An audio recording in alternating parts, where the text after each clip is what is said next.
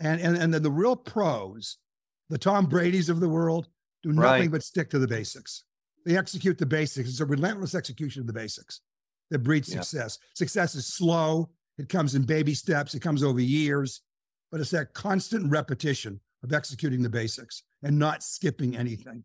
Welcome to Your Next Big Project is You, a podcast based around the theme of time. Time to be able to press pause on life. Time to reevaluate what's important. Time to reminisce about where you've come from, what you've learned, and what you've accomplished. Time to revisit your goals, dreams, and vision. And time to remember the people in your life. That's it, my friends. If you've got time, fasten your seatbelt and listen in as we discuss opportunities for the next 5 to 25 years of your life. And remember, your next big project is you.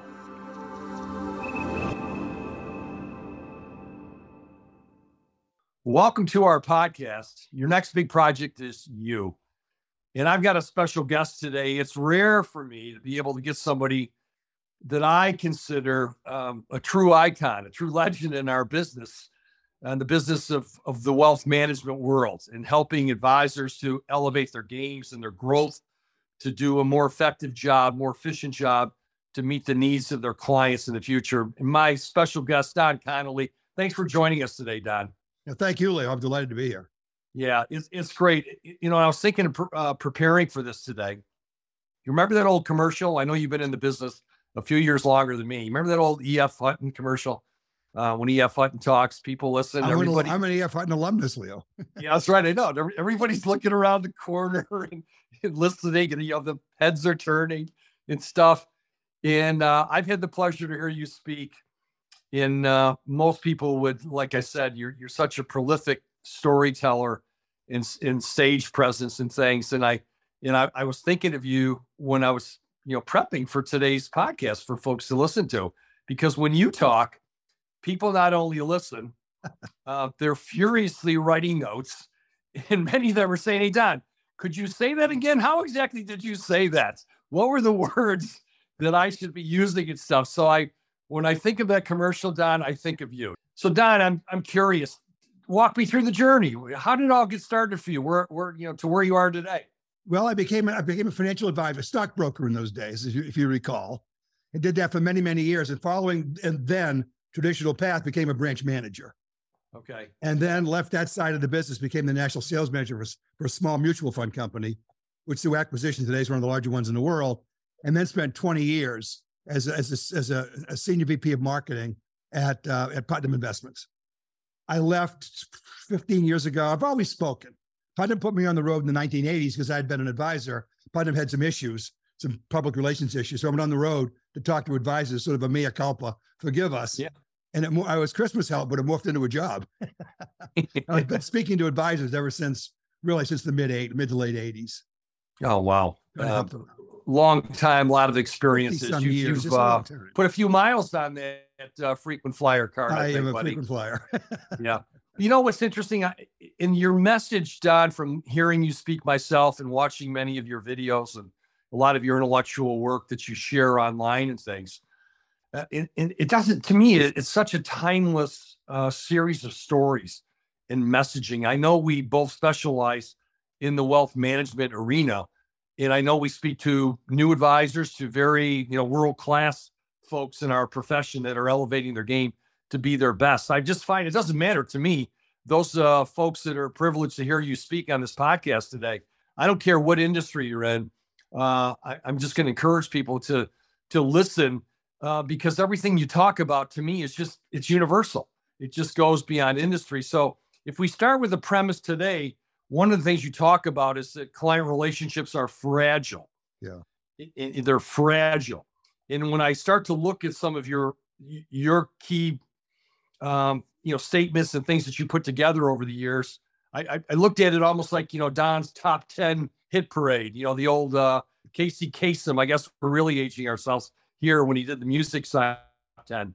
And these may not be top 10 per se, but a couple things really stood out to me. Let's start with the fact that people don't know what they don't understand. They're not going to buy something that they don't understand. Let's get your framing there to start there, if you don't mind. Well, first of all, that's true. I don't think people do buy what they don't understand. In any profession, whether it's ours, Leo, or any other profession, there's a cognitive bias called the curse of knowledge. It's really hard for someone as well versed as you are in your field to imagine the person across the tables of lesser knowledge. So we tend to speak in an arcane way, our own language, and we lose people. And people get confused. And when they say, I want to think it over, in a selling situation, is really saying, I didn't understand what you just said, and I'm not going to act like I completely understand it. So that is true. People do not buy what they don't understand, and the burden's on us to make them understand. They're never going to rise to our level of sophistication. And I don't mean dumb it down, Leo. And we've got to make our speech so elegant that people understand every word we're saying. Regardless of the profession. Yeah, I believe it's not just the understanding. You get people to nod, and my build off of that, Don, is that you get people, as I've said, that are some people in the business are professional visitors. They're stopping in. Other people are selling products, they're selling performance, they're selling numbers, they're selling their pricing.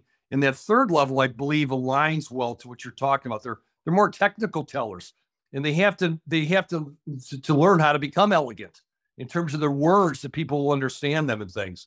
What happens when people, though, in the business, many people that you work with as well, those that have achieved a good level of success, one of the other things that you talk about is the more successful that we get, that unfortunately a lot of people lose sight of what got them to that success. What are some of your thoughts there, my friend? We get away from the basics.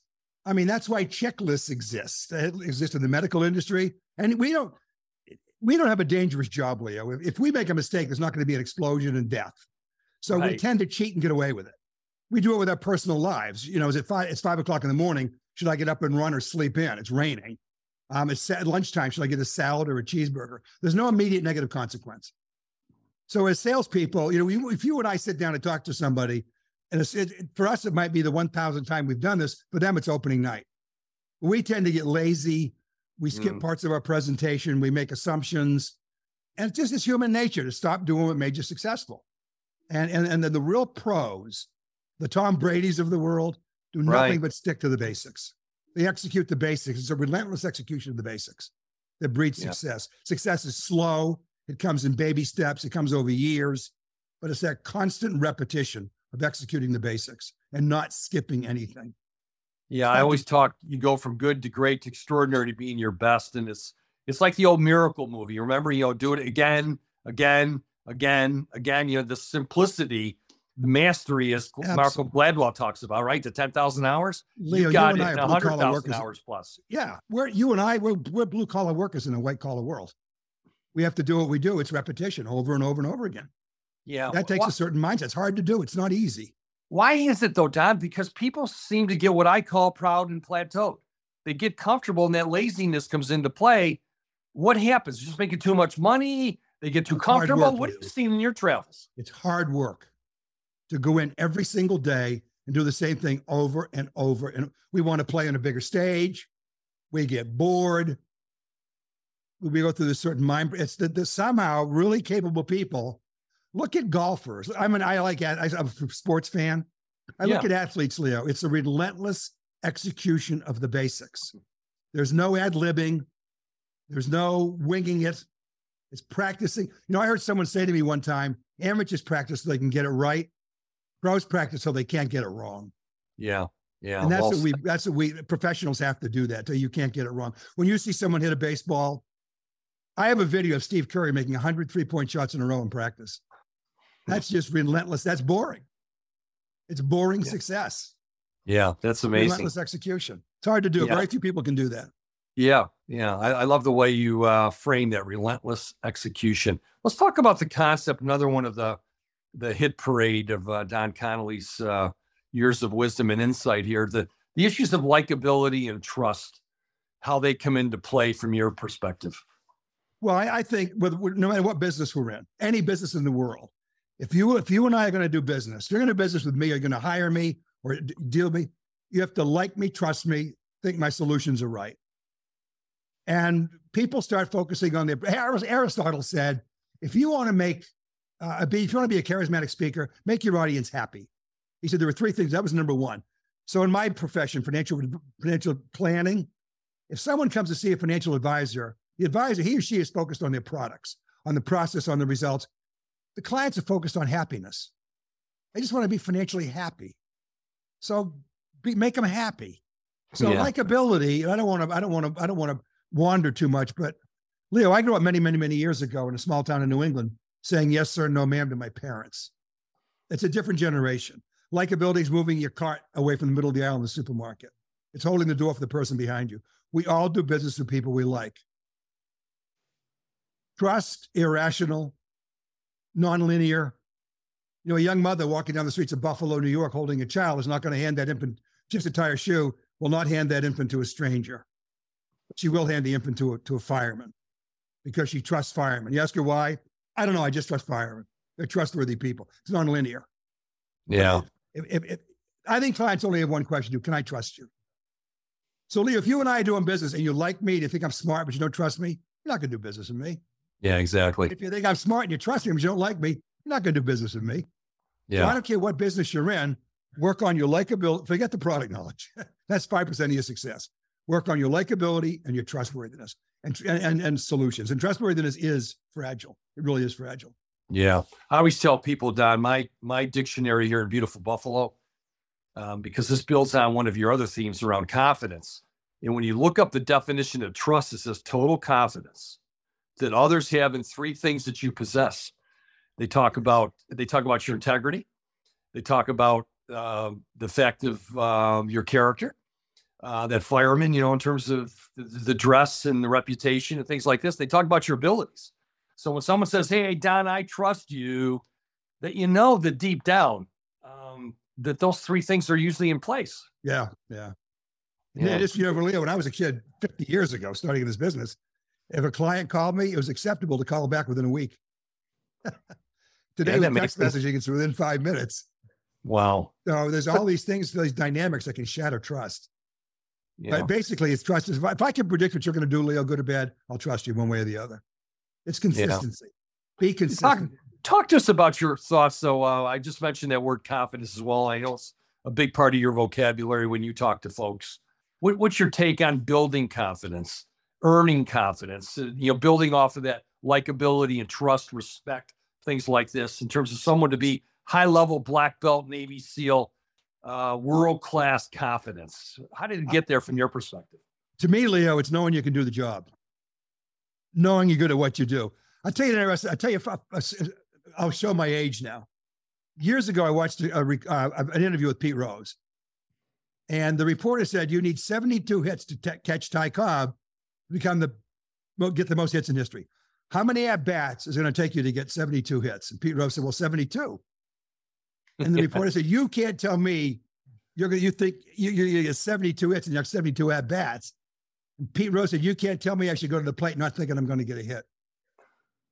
Every time I go to the plate, I think I'm going to get, may take me 500 at-bats, but I really believe in my heart I'm going to get hit every time I walk up there. Yeah. That's just, it's that wonderful confidence, not the arrogance. It's that wonderful confidence that comes with knowing you're really good at what you do. And I think people can feel that. And I think they can read it on you. And it's just, you walk in the door, it's charisma. It's filling up a room. It's people stopping to look at you when you walk in. You know that feeling. You're very charismatic. You have a lot of confidence. You fill up a room. You know that. You know what it's like. Well, you know what's funny is when people respond, I talk about the lack of hesitation in response a lot of times. It's built off of that preparation. I've got a client, a Canadian client of ours, and I said, how many clients do you have? She said 133. I said, how many A clients do you have? She says 133. It's like that Pete Rose response. It's like a mentality. It's like the self-belief. Yeah. And she's serving people at a high level. You're going to come in, if I'm going to earn the right, be privileged, blessed to work with you, guess what? You're going to be an A client of mine, Pete Rose. How many at-bats do you need? 72. Yeah. And it's not, you can't say my service is great. You're not allowed to say, your clients have to say that. There's only one level of service one level of service at the Ritz-Carlton. It's all great service. Yeah. They don't discriminate, give less service to somebody else. There's only one level of service. Yes. Hey, Don, let's talk about that concept of scarcity. It's one of the things, Don, that you referenced as well. And I know you've got some thoughts relative to being competitively differentiated and things like that. What do you take it a little bit deeper for me, please? Well, I think, first of all, similarities don't sell, differences sell. Seth Godin wrote a book called The Purple Cow. Yeah. He said all cows look alike, they're brown and white. So our purple cow would really stand out. And that should be our goal. So one way to do that is don't ask what everybody else is doing. What aren't people, what's missing in the equation? What's a scarce commodity that we could provide that people would love to have, they can't get from the competition? Now, I think it could be a couple of different things.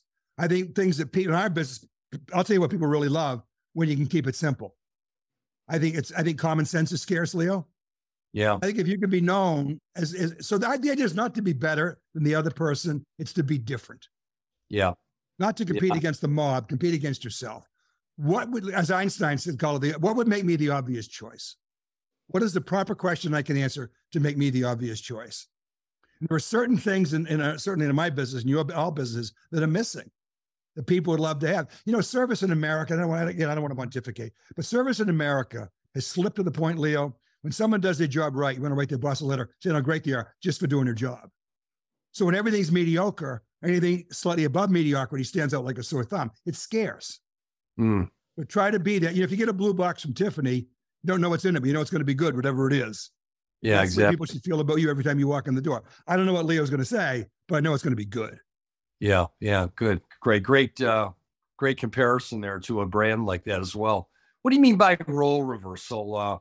When I was listening to one of your videos, I kept thinking that one of my adages is the best way to learn how to sell is to first understand what it's like to buy. Put yourself in the role of a customer. Put yourself in the role of a client. What's your take on role reversal? Well, I tell people to empathize, but don't sympathize. I can use financial planning. I can use life insurance. The consequences of not owning life insurance or doing financial planning are huge, but there's always a reason not to do it.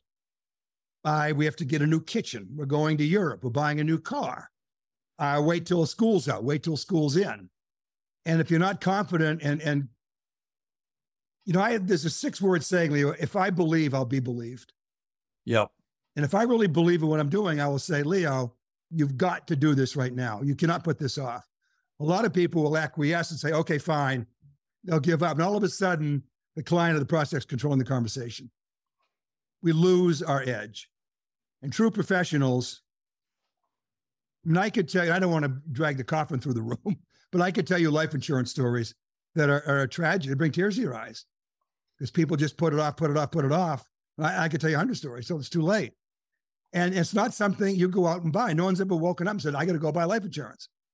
I kid, but it's true. People buy liquor. They buy cars. They have to be sold financial planning and life insurance. Yeah, and amazing. And it takes a pretty strong person.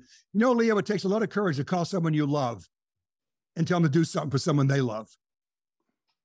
That takes a lot of courage. Yeah. I love that concept, Don. It's like raising the volume on that conversation, speaking from your heart, being authentic.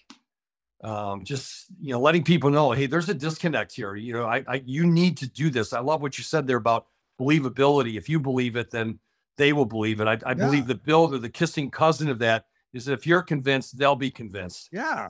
If you're impressed, they'll be, be impressed before you become impressive. Those life adages that flow like that. And the believability. People don't buy life insurance because they're motivated. They buy it because the agent's motivated. Yeah, exactly. What's your whole issue about one of the videos that you talked about was, and maybe this is a build off what we just talked about being that gentle bully, speaking from your heart, maybe authenticating that, hey, you need, almost like a finger point in a nice way without getting, too invasive and let elevating your volume again. What does gentle bully mean to you and why it means being politely persistent. If someone says, call me, and I call them, I'm not nagging. They told me to call them. But I'm going to call them until they tell me to stop calling them because I really believe no one's ever died with too much money, is the old saying. You can't have, and I again, Leo, story after story after story of people that didn't prepare. Because one quick story, if I may. I have a friend who's a financial advisor. He's in Australia. He grew up with 3 buddies. They were childhood friends. They all got married. They all had kids. All 3 are dead through various accident, illness, or whatever. He's still alive, obviously. He said, I never spoke to any of the 3 about financial planning and life insurance because I didn't want to be that guy. In all three cases, the widows and kids are not well off. And he says to people, you've got to hear the lecture at least once in your life. If not from me, then who? Yeah. And I believe that. I will look, Leo, if I sit down next to somebody at a baseball game at Fenway Park, I'm going to ask them to do financial planning because I think it's that important. You know, and you own a lot of life insurance is a question wrapped around a statement. A question, you know, and the answer is no. You know, Ben Feldman used to say, if I met a person with $200,000 worth of life insurance, and I say, you're insuring all your tomorrows for $200,000, is that going to cover it? I say, Ben would say, come to work for me right now. I'll pay you $200,000 in cash right now. Work for me. I'll never pay you again the rest of your life. Would you do it? No, you'd laugh at me. Well, that's what you're insuring your tomorrows for. It's not enough. Yeah. So that's being politely persistent, that dogged, until you throw me out of the house, I'm going to keep saying this because I believe it. Yeah. Yeah. My gosh, it comes across so well too. You talk a lot as well, Don, about calming clients down, and you reference many, many great stories from advisors that have been, you know, privileged to be in your coaching classes and things like this. I don't know if you remember a couple of these. There was a, you know, you talk about, I don't want to lose any money in your guidance to people to reframe. It's an objection, right? It's a life objection. It's a life issue that needs to be reframed. What's your strategy on that for the groups? Well, I think if you get an objection, all it is, Leo, is an unanswered question. It's something you either failed to cover, didn't cover adequately. So I think if someone's going to, again, we use a buying situation, I hate to be crude about that, but if it's me in a situation, I have to get 3 yeses. They have to like me, they have to like my recommendation, and they have to like the particular company I'm recommending. So if I want to think it over, I'm not something, I've failed to convince them either I'm the right guy, my recommendation's right, or the company I'm recommending is the right company. Yeah. The burden's on me, not on them. So I have to circle back and find out what it is. Yeah. Do you remember one of the advisors that you coached gave you the Nordstrom's story? Yes. Nordstrom sale. Nordstrom, no. Tell us the sale. The Nordstrom sale. Nordstrom, no. He tells salespeople, say you go into Nordstrom and you want to buy a pair of socks. So you go through the door and Nordstrom may notice someone approaches you and says, can I help you? No, I know what I want. I'm good. Then you can't find the socks. So now you got to ask for help. The first no was meaningless. Don't worry about the first no. It didn't mean anything. He calls that the Nordstrom no. So when someone says no to him, he says, yeah, that's like you can't find the black socks. We'll get back to it. I love the one as well when you've got advisors that are stumped with people that are being hesitant or slowing down the cycle. And they need to be comforted. And they talk about the phraseology. Really, I know my business as well as you know your business to do this. Do you remember that story? Yeah, that's where it's a young lady in North Carolina who was a financial advisor with a well-known bank. And that happens to be tobacco country, for instance. She has a lot of clients who are tobacco farmers. And to put the person at ease, she will say to the tobacco farmer, if I came to your tobacco farm today, how much did you expect me to know about tobacco farming? Well, not a thing. Well, fine. I expect you to know nothing about my business. I want you to relax. I'm just going to tell you a story and get you familiar with my business. So perfect. Just so like you get me in terms of that type of response. Yeah. Don, there was another one that caught me too. You had someone that you coaching as well. They talked about there's no sales signs in our business.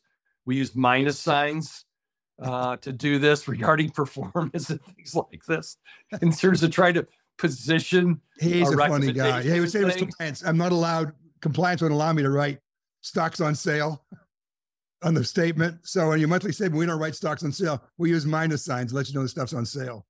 It's all the simplicity of just putting ourselves in our client's seat so that we can best understand how to make our points come across to do this. I'm looking at my room here and you tell another story when the market is down 10% and maybe because I'm a masochistic Buffalo Bills season ticket holder and visualizing that 100-yard field.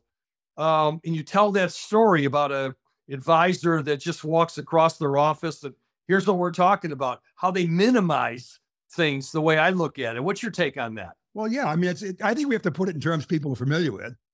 So say it is a Buffalo Bills football fan. You say a 10% loss in the market.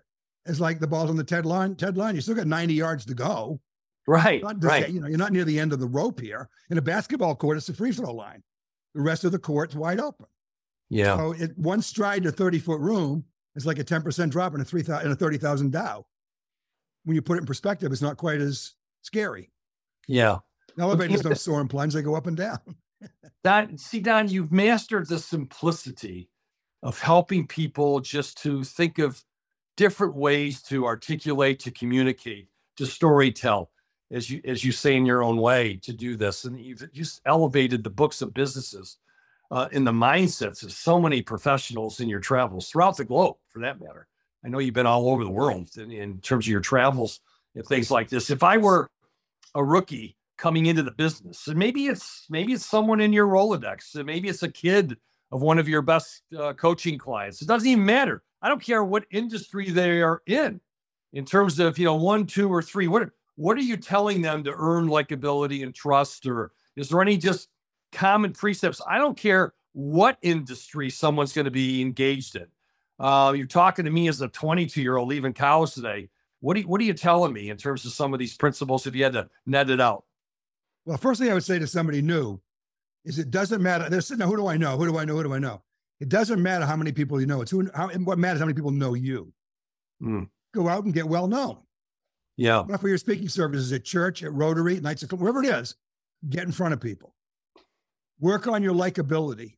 Leo, the most recognizable sign in the world from 20 feet away is a smile. Look how many people don't smile. Yeah. Kids laugh all day long. Adults never laugh. So it sounds old-fashioned, but I'm an old-fashioned guy. Yeah. It's eye contact. It's a firm handshake. It's likability. If I like you, you're going to like me. It's just the way it works. We all do business with people we like. Yeah. I'm old school too, my friend. I think that's why we've connected as much emotionally and logically. There's members on my team in the past. Let's just send them an email. I said, hey, if it's that important, real relationships are built eyeball to eyeball.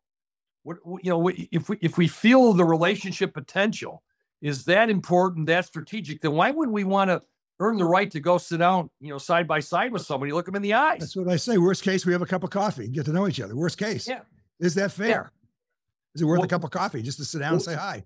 What about those folks then, if we elevate from just that new person to those ones that are, you're a group of chairman's club advisors from XYZ firm. These people have made it. They're all making a lot of money. They're still sitting there. And as we talked about, if we rewind this interview, those proud and plateau, the people that have achieved success, they almost need a dose of like an adrenaline shot or something. Some of them are just saying, hey, Don, I'm living in this community. I'm making a lot of money. I love hearing your stories, but I don't know that I'm going to change. I'm too old. I'm doing well. Do you give up on those people, or what do you give them a little dose of? Because they all say to me, oh, my Lord, you reminded me of what I'm not doing. You remind me of what I forgot to be doing. But a lot of them have younger people working for them. They'll turn me on to the younger people. But, one thing I will never try to do, Leo, in life is try to change somebody's mind. I'm just not going to do that. It's not worth it. It's not worth it. I meet a lot of people that are really successful still want to go to the next level. There's always somebody with a bigger boat, right? Yeah. Got a car or whatever. So I meet people that are complacent and I don't try to change their minds. I say, fine, good for you. Yeah. There are too many people that really do need help. It's almost like, congratulations. I wish you the best. Keep up whatever you're doing that you want to do. I'm really here to help people that are looking at, they're still on a path of greatness in their own mind. And I use a Leo Pusateri question. Yeah, you're so good. What's your message? Yeah. So what is your Leo Pusateri question? Look me in the eyes and net it out. How many words are in it? Time out. Yeah. Hey, Don, it's funny. The last theme here, last point of discussion here, when you think about your career in a lot of those folks in our industry, or just starting a career in another industry, I've always said, it's like your first couple of years out of college, you're trying to survive, right? You're just trying to make a few bucks to get your career off and running. And all of a sudden survival leads into the next S in terms of, so we get some sense of security. We nail a first big client. We get elevated. We get married. We buy our first home. Things are starting to happen. We elevate the next few years. All of a sudden, from survival to security to success. My gosh, we achieved a club level recognition. look at what we've done now. I bought this car I always wanted. Our kids are in school. We're doing really well. Things are going, and now to the point of significance to do this. And as you know, a lot of my work these days is going through that manifestation of someone's life to now living a life with significance, making a difference in their own life, in the lives of others, having a life that with no regrets looking back, a life filled with abundance and gratitude and perspective, being their best, and ultimately living their legacy. I'm seeing this more and more. How do those themes flow when you're out talking to people, from significance to legacy? What you talk to so many people. How is that coming across to you when you're in front of somebody? Rephrase it for me just a little bit. Get me on course here a little bit. I understand what you're saying. I want to understand the question. When you're talking and someone says, hey, Don, I don't know if I'm living a life of significance. What would that look and feel like to you? Wow. I was at a meeting. I don't know if this is going to be correct. I hope this is the right answer. I was at a meeting with very top level, the most successful advisors on the West Coast for a major firm. The top 25 on the West Coast. They were asked questions that had them crying in the room. Literally, one of the questions that made them cry most is, how do you want to be remembered? Yeah. And there was a young lady, she was a psychiatrist actually, and she made the point, if you want to deal with ultra high net worth people, you've got to be able to answer these questions about yourself. Yeah. Before you can answer it for them. And she asked a lot of questions that were really made you think hard. And that one was, how do you want to be remembered? Yeah. So I do that with people. I will ask people. It's funny when you think of legacy, I start to think about your vision, your goals for the future, not just being remembered, but even to the point, is there anything transformative you can do? Is there do you remember Steve Grogan? Used to be a quarterback. I remember his football quarterback for the Patriots, Grogan. We hired him to speak. He just gotten traded after Tom Brady came on the scene. Sure. And I was working for Putnam Investments. So Steve Grogan said, very, very bright guy, smart guy, good guy, said, the New England Patriots are a big organization, and Putnam's a big organization. I want you to imagine a very flat pond, still as could be, and you throw a rock in that pond. Steve Grogan leaving the Patriots is big news. President Putnam is big news. No matter how big the rock you throw, eventually those ripples go away. Yeah. Yeah, very true. You can't sustain the ripples. Life goes on. Yeah, very true. So someday you're going to walk out the door and it's going to be the last day of your career. How big do you want those ripples to be? How do you want to be remembered? Yeah. Yeah, it's funny. We're all going through it right now as well. So, hey, Don, this is one of those podcasts I don't want to end. Quite honestly, I could pick your brain and refer back to some of your great stories for hours, to be honest with you and stuff. I know I've had the privilege to spend some time with you for dinner and spend some time with you down at your home in Sarasota and really get to know you better. You are a gift, my friend. Thank you, sir. You are an absolute gift to the industry that we've been. As are you, believe me. And I can't thank you enough for the contributions you've given to make people more successful, to elevate their games, to challenge them to their own definition of greatness. Oh, that's great. You help me to think about my own pathway in the future. I get better every minute I get a chance to listen to you. And I love at our last dinner when you were sharing a story, like, hey, are you going to retire? And we were talking about, I forget that story. Maybe we can end on that. You said, hey, we're just starting to figure things out. Well, I'm 77 years old, Leo, and I have no intention of retiring. The one variable at my stage in life is my health. As long as I have my health, I'm going to keep going. Yeah. Well, you stay healthy, my friend. You got so much more to give to people. And thank you so much for joining us today. Thanks for the opportunity, Leo. Thank you. Thank you, buddy.